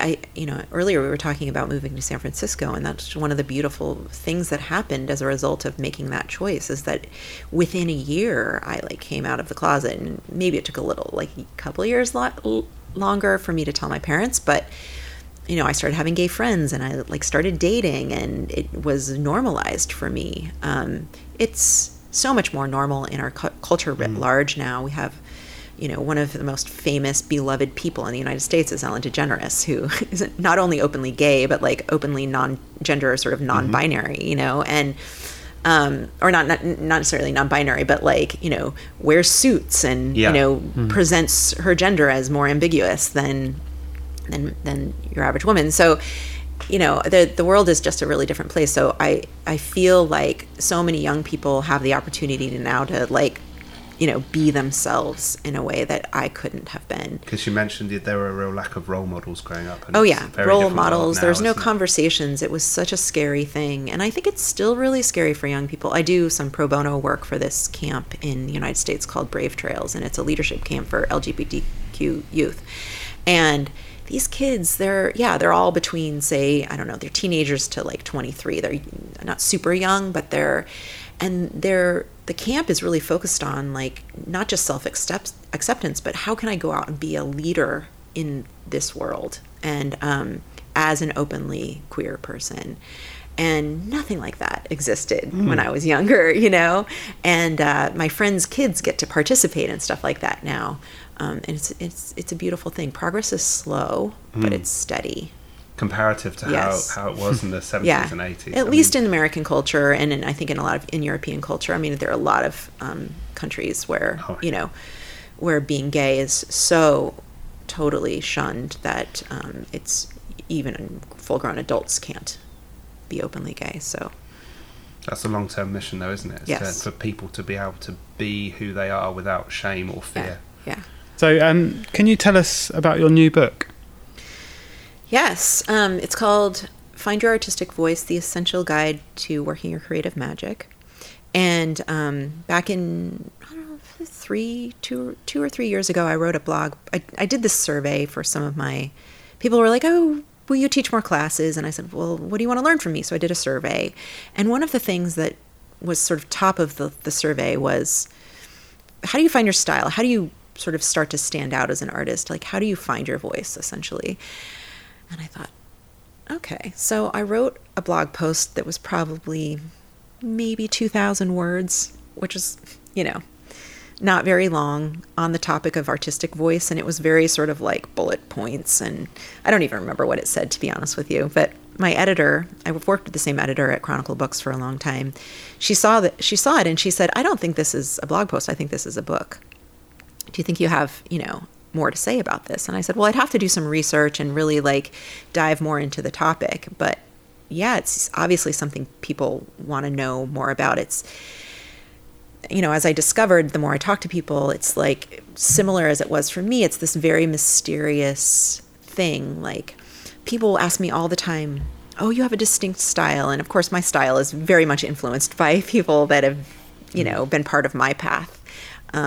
You know, everybody holds up complete uniqueness as like the holy grail, right? And it just doesn't exist. Everything's an amalgamation of influence and personal experience. Yes, and of course you have to be careful about how you do that, and we all fuck up. But, you know, especially early on in our path. But like, you know, influence is one of these things that's like very important, and also very hard to navigate. You know, people think like it's some sort of magical thing that happens, that all of a sudden you wake up one day and you sort of have this fully formed voice. And in reality, it's just like a slow burn of like showing up and practicing whatever it is you do every day. Because if you practice something every day, you can't help but get better at it, whether it's the piano or running or, you know, drawing, whatever. Being a lawyer, being a receptionist, like anything, the more you do it, the better you are at it. And I think I wanted to dispel any sort of ideas that it was kind of purely magic that some people are born with, and talk about anybody can eventually get to this place where they're sort of floating around in their own artistic orbit, you know, and like their work becomes recognizable and their thing is their thing. Like, we can all get there. It just takes a long time, and it takes some people longer than others, because we are all made differently and our DNA is different. And I wanted to talk about like all the stuff that gets in the way, like fear and, you know, vulnerability and all of that stuff that like is part of the creative practice, but people think they need to avoid it, or that if they're experiencing it, it means something's wrong. And I also wanted to talk about sort of how to get to get to your voice faster. Because there are actually practical things you can do to develop a style as an artist. And by the way, your voice is not just your style. It's your, you know, style is an important component of your voice, but your voice is so much more than style. They are not one and the same. Your voice is also your life, your experience, everything that's ever happened to you, what you find beautiful in the world, what you find important to talk about. Like, everything that's part of your past experience comes through in your work in ways that aren't necessarily literal, but, you know, embracing those things and using them as your inspiration, I think, is really important too. So the book is really all about like, what is a voice? Why is it important to have one? And then sort of how do you get there with all of the crazy twists and turns of the creative path? You know? Might have been a good book for you to have been given when you were 13. Yeah, totally. or even, you know, when I started my art career in my 30s, or actually I didn't start my art career until I was in my 40s, but when I started making art in my 30s, you know, I was really blessed, as I said earlier, with this like kind of like an abashed willingness to try things, even if I don't know what I'm doing. But not everybody's like that. No. And a lot of people need to be reminded that risk taking and you know, showing up every day for whatever it is that you're passionate about is really important, even if it's going to take you a while to get to that. You know, Ira Glass talks about, there's this episode of This American Life where he talks about like the beginner gap, right? Where you start out something and your taste level is like way more advanced than your skills, or even your ideas. And, in order to get there, you have to just keep showing up. But most people bail in the beginning because they're so disappointed that they can't do this thing that's in their head, or that or it looks like the work they admire of another artist or whatever. And so finding your voice is really about like plowing through that really uncomfortable period in the beginning where there's this, you know, gap. You have to get through the crap to get to the good stuff. That's right. That's right. And that's the thing. And even with the work I do, client work, I have to do quite a lot of crap versions before those ideas start to formulate. It's almost like that's part of the workings out. Well, it is. And I always say like some of the greatest lessons I've learned in my life and in my work are from some of the most horrible feelings of failure. You know, and what I decided to do, what I chose to do with those feelings, or what I learned from those experiences, that failure and mistakes and like, you know, all those failed attempts at things, like they're such an important part of the process. You can actually get good at something without them. So no, exactly. And I think most people don't realize that. They like show up to try to do something and they're not good at it. In 2 months they quit. Which is also fine. Yeah. You know, you might decide you're not into it. Yeah. So you've this is your 8th book, is that right? Do you enjoy the process of writing and illustrating the books? I do. It's my favorite thing. It's become my favorite thing. I'm actually working on 2 more books right now. They're both kids' books, and actually 3 more books. One is another adult book, and I am going to take a break from making books for the first time. Next year, I'm taking a sabbatical and from client work and work on books, and I'm just going to play in this studio. And I think part of that is that I feel like I need a refresh because I've spent so much of the last decade working on books, sometimes like currently 3 at one time. And I need a break, but only because I love it so much that I just do it all of the time. I think you've mentioned that in some of the talks. You've mentioned that you've created a work-life balance so that you're not doing this into the evenings and on weekends so that you don't fall out of love with it. Yeah, well, part of... I do have a crazy workload, and actually I do need to work this weekend, but mostly probably because I'm in a deadline period, which typically only happens like once or twice a year. I'm in like crunch time. It's not constant for me. But when I'm not in one of those periods where I have like 2 books due at once, I do feel like it's really important to stop working at 5 o'clock and like have the weekends be completely work free, because that's how you re-energize. That's how you get your creative spark back to go back to the studio on Monday morning. That's why it's important. Like I'm so busy right now, but I still took a vacation last week. It was like an inspiration trip for me that I took with my friend. And in fact, at dinner last night, my wife said, "So what are you going to do with all the inspiration you gathered?" And I said, "I don't know. I don't have time to do anything with it until January. I'm still glad I took the trip, and I'm going to sock it away." You know, so it's not like it's dormant. Yeah, there's it does. a really good book I read about ideas, how to come up with ideas. It's written by a 50s ad man or something. It's a tiny little book, and he says, do everything. Go out, go to museums, walk in the world, look at trees, and then do nothing. And then your brain finds a way of putting all that information together, and that's when the ideas emerge. It's not like you can instantly access it, is it? A couple of the people I interviewed in Find Your Artistic Voice, and I interviewed like 11 people, talk about developing your vocabulary. Like the only way that you can sustain an art practice is by continually filling yourself with other things that then flow out of you as, you know, as art or some form of art or dance or music or whatever. And that making time to do that is absolutely essential. And for me, it's like, I'm a cyclist, so going on a long road ride on the weekend actually it doesn't take away from my work, it adds to it, you know, not necessarily because I'm gathering inspiration on my bike rides, but because I'm getting rest from using my brain in a certain way. It's peaceful time. Yes. Do you and your wife cycle? Yes, we're on a women's team, so we go pretty frequently. Amazing. Yeah. So I believe that each country has its own personality and each city has its own personality. Like, for instance, Detroit brought out certain types of music because of the industries around it and the characteristics of the place, or San Francisco has its own character, or Manchester in England, there's a lot of music that I love came from there because of the type of city it is. And what personality do you think Portland has, and what effect does it have on creativity? I've only lived here for 4.5 years, so I feel like I'm still getting to know Portland. But one of the things I love so much about it here, and it does sort of remind me of San Francisco in the 90s, is this, like, it's like a place, it's like an innovation incubator. So whether you are into food and you want to open a food truck or open a restaurant, or you're an artist and you want to try, you know, something, or you're an actor and you want to open a small theater, or there is so much happening here, it's almost overwhelming, because it's this place that at least currently is affordable enough. I mean, that is changing, but affordable enough for people who have ideas to go rent a space and do that thing and engage other people in that process.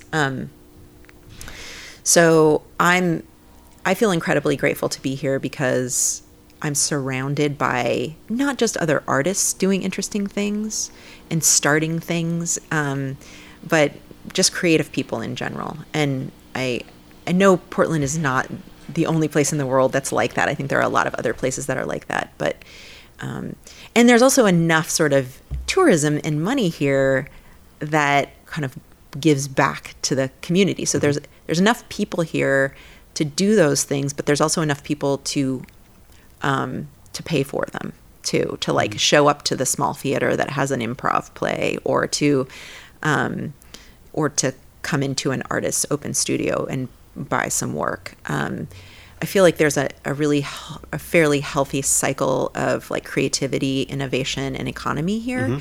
I think that could change very easily. I think places are, studio space is becoming less and less affordable here. So I by no means want to paint Portland as this sort of perfect place where that cycle is perfectly healthy, but I do think it's pretty healthy, and we need to work as a community and as a government to make sure it stays that way, that it stays an affordable place and it continues to be an incubator for innovation. It's funny you talk about that, because I think places like New York in the 70s, and then Berlin in the 90s and early noughties, and even London in the 90s, affordable housing for artists was the only reason that certain communities existed. Right. You know, when you read about Talking Heads moving to New York, or Sonic Youth moving to New York, they lived in loft apartments on like low rent. They often all just lived together, and it was that availability of places and the fact they weren't spending all of their money just on living meant that they could actually be creative and could develop their voice. I think that's really changing here in not a good way. Yeah. And a lot of people are working, and in our local government are working toward turning that around, and I'm anxious to see where that leads, because I'm super privileged. I have built this career that sustains itself, and I make a really good income, and I have a space that I can afford. But that wasn't the case 10 years ago, and it's not the case for a lot of people starting out, or people who choose to make stuff that you can't monetize in the same way I'm able to monetize my work. And we need to make sure that those people have opportunities to continue to make work, even if the economy doesn't support it in the same way it supports me. So we've talked about all the elements of your job and kind of everything that you do, and you seem to be really amazing at everything. Is there anything that you're terrible at? So many things. That's such a hard question. Well, yeah, I mean, I hate drawing people. And this is a common thing. You're both nodding your heads. Yeah, me We too. talked about this. I before, actually Dan. just Yeah. took a vacation with my friend Patrick Ruby, who's a pretty well-known illustrator in LA, and he and I were just like talking about anytime we get a job or we have to draw people. So I for a period of time was making a lot of very realistic portraits of women for different books, and I just I don't do that anymore, but I was like on this path where like I was using photo reference basically to draw people, and I can do that. I have the skills, but I do not like it. And actually, if you take the photo reference away, I'm horrible. So if I'm looking at a picture of a person, I can draw something that looks decent. But if you asked me to draw a person right now, it would probably look like a 5-year-old drew it. I really have to work hard versus other things like even animals and other, like I can do even a fairly realistic, zebra, but like people are really hard for me. So, and I don't particularly enjoy it either. So I often turn down jobs that have too many people in them because I know I'm going to be stressed out the whole time. That's one of the best experiences we've had. When we first kind of became friends, we went away for your birthday, didn't we? Was it your 40th? Oh yeah, that's right, my 40th. And we brought drawing staff, and we all over the weekend we drew each other. Just portraits. And guys who haven't got jobs in the creative industry, their drawings were just amazing, weren't they? Because they were like really free. It was lovely that they felt so comfortable. Such a good time. Especially people who hadn't drawn since school and they were drawing. It was amazing to see their relationship with line all the way. Yeah, it was. But the pressure was on us, obviously, because we're both designers. So we were like, just got to make this perfect. It's so interesting. In 2016, it was actually going to the National Portrait Gallery in London. Oh yeah, and which I loved. And afterwards, I like walked out and I remember thinking, boom, I'm going to do a project where I draw myself every day for a period of time. Like I'm going to do a self-portrait. And sometimes I allowed myself to look at a photograph of myself, and sometimes I was looking in the mirror, and sometimes I had and the difference between the ones where I was able to like be meticulous and use my artistic skill, and where but the ones that are no reference are actually the most interesting and weird. Yeah. And so, you're almost drawing your idea of yourself rather than your actual self. That's right. Which is really curious. I mean, if you delve deep into your psyche, there's a reason why.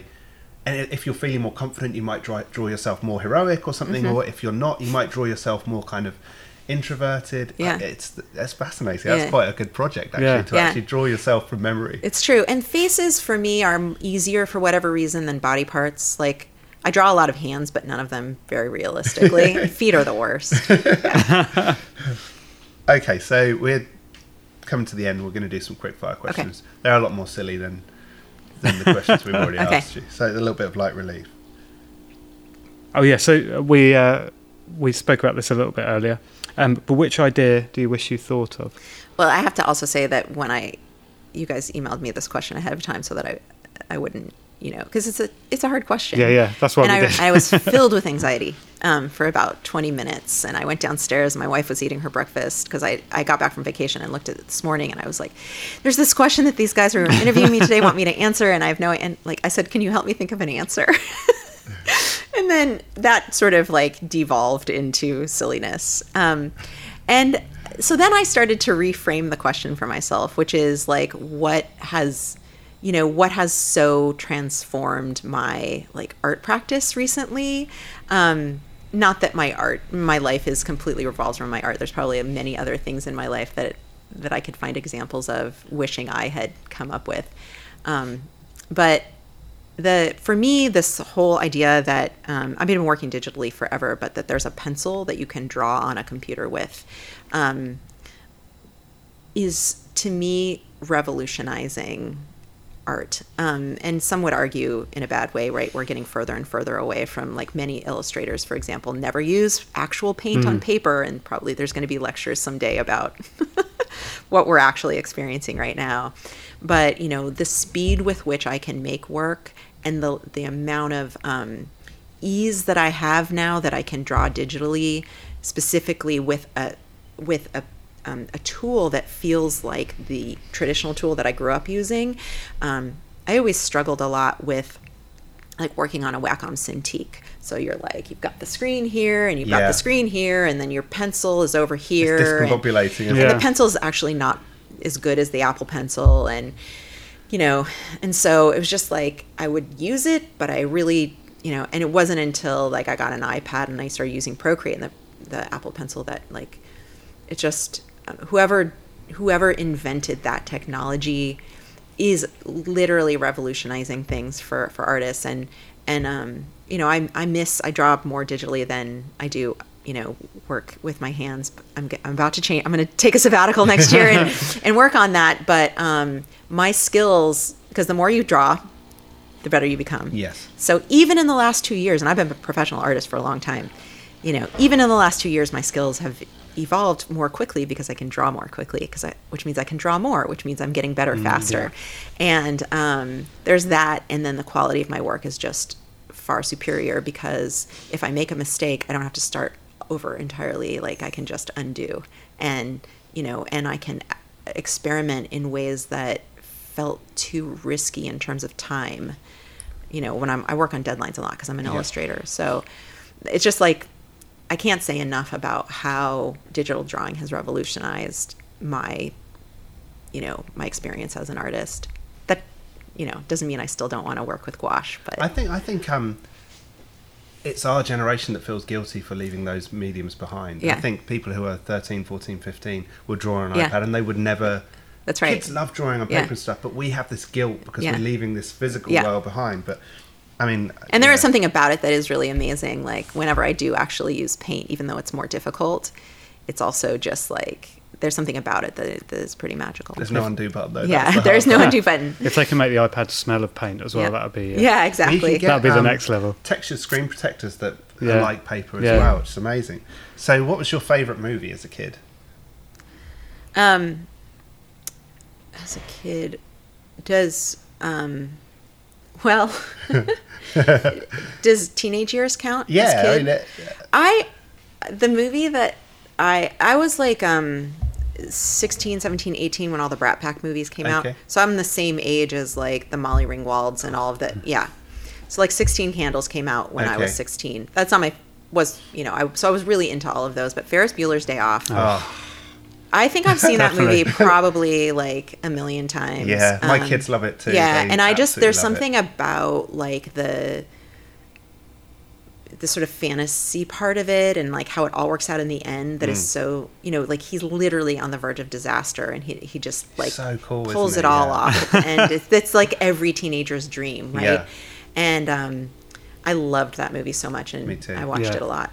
It's kind of a perfect movie in Yeah. some respect. I mean, I love Big as well. I mean, there's so many films Yeah, from yeah, that yeah. generation that I saw as a kid. But yeah, good answer. So have you ever seen a bear?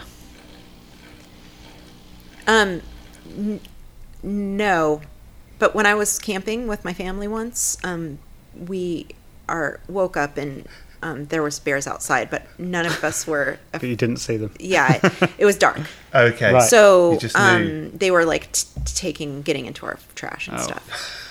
So I've been in the presence of bears, but Yeah, okay. it was super dark because we're in the middle of nature in the middle of the night, and so my dad was like, the next morning, Did he play it cool and tell you in the morning? Yes. And we Wow. knew not to get out of our tents, we were told.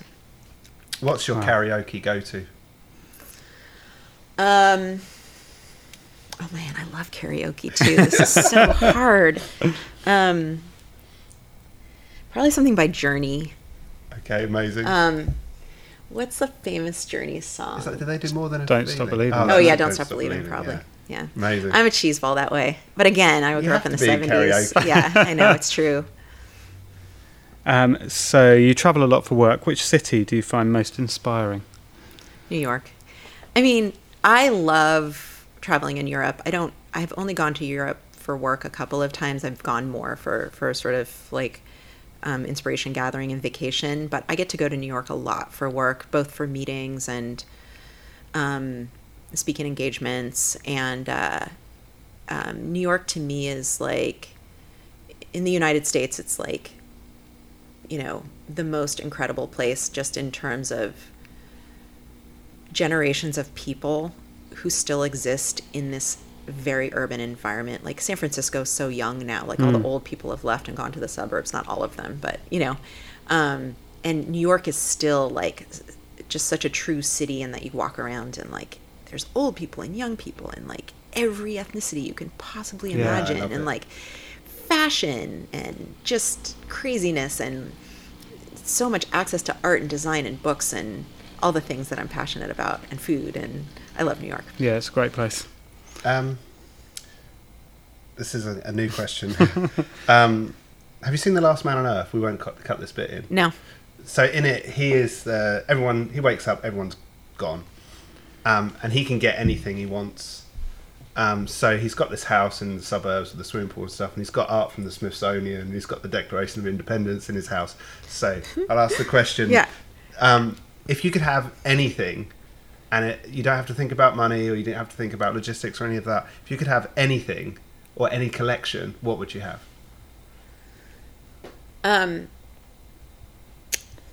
We were talking about this before we started recording, but part of the reason I went to Santa Fe last week is to see the Alexander Girard retrospective.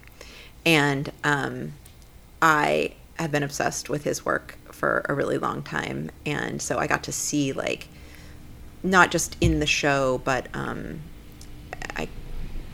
so my friend Patrick has worked for Todd Oldham for years, and Todd, and so Todd got us, like, he's written a book about Girard. So he like called the curator and was like, can my friends come in the back? And so we got to see like a private collection of like all of Girard's inspiration and letters between him and Georgia O'Keeffe, and it was all organized in this like crazy way. And Patrick and I were both sort of like like having a moment of chills and tears, and just seeing the sort of like original sketches and all of this inspiration.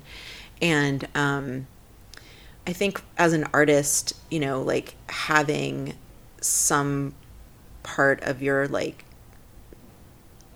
the collection of your, like, you know, I have things of his that are reproduced, but like just seeing all of his stuff in one place, and his brilliance displayed in all these different ways, because he was also kind of like a polymath, like making things in every direction in art and design. And I would love to have, I don't know, everything I saw in the museum in my house, I guess. It's to have that time with it, right? Yeah. To really study it and look at it and know that his hand was on those letters. I feel like every artist has an idea of what perfection looks like to them. Like if their work was perfect, and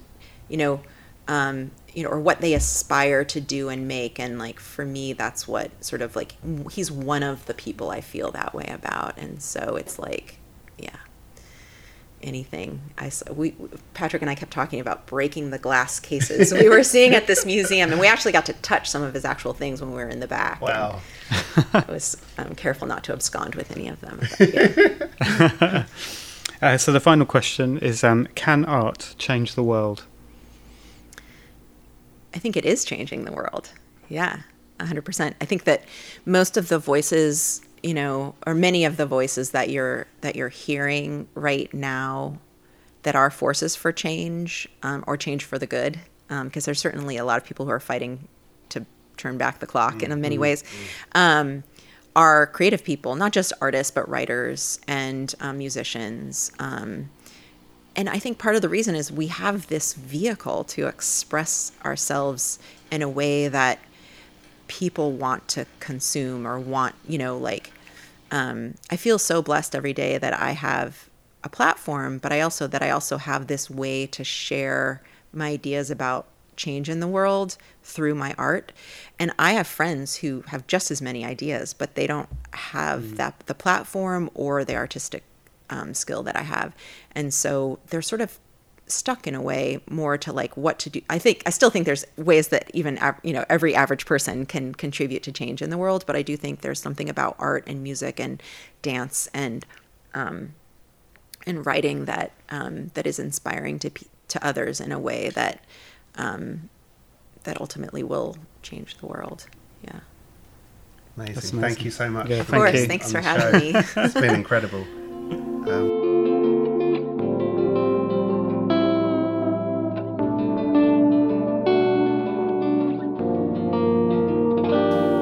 Thanks to Tom Eno for the theme music, our families for supporting us on this journey, and most importantly, you, the listeners, for tuning in and following our ventures with No Ideas.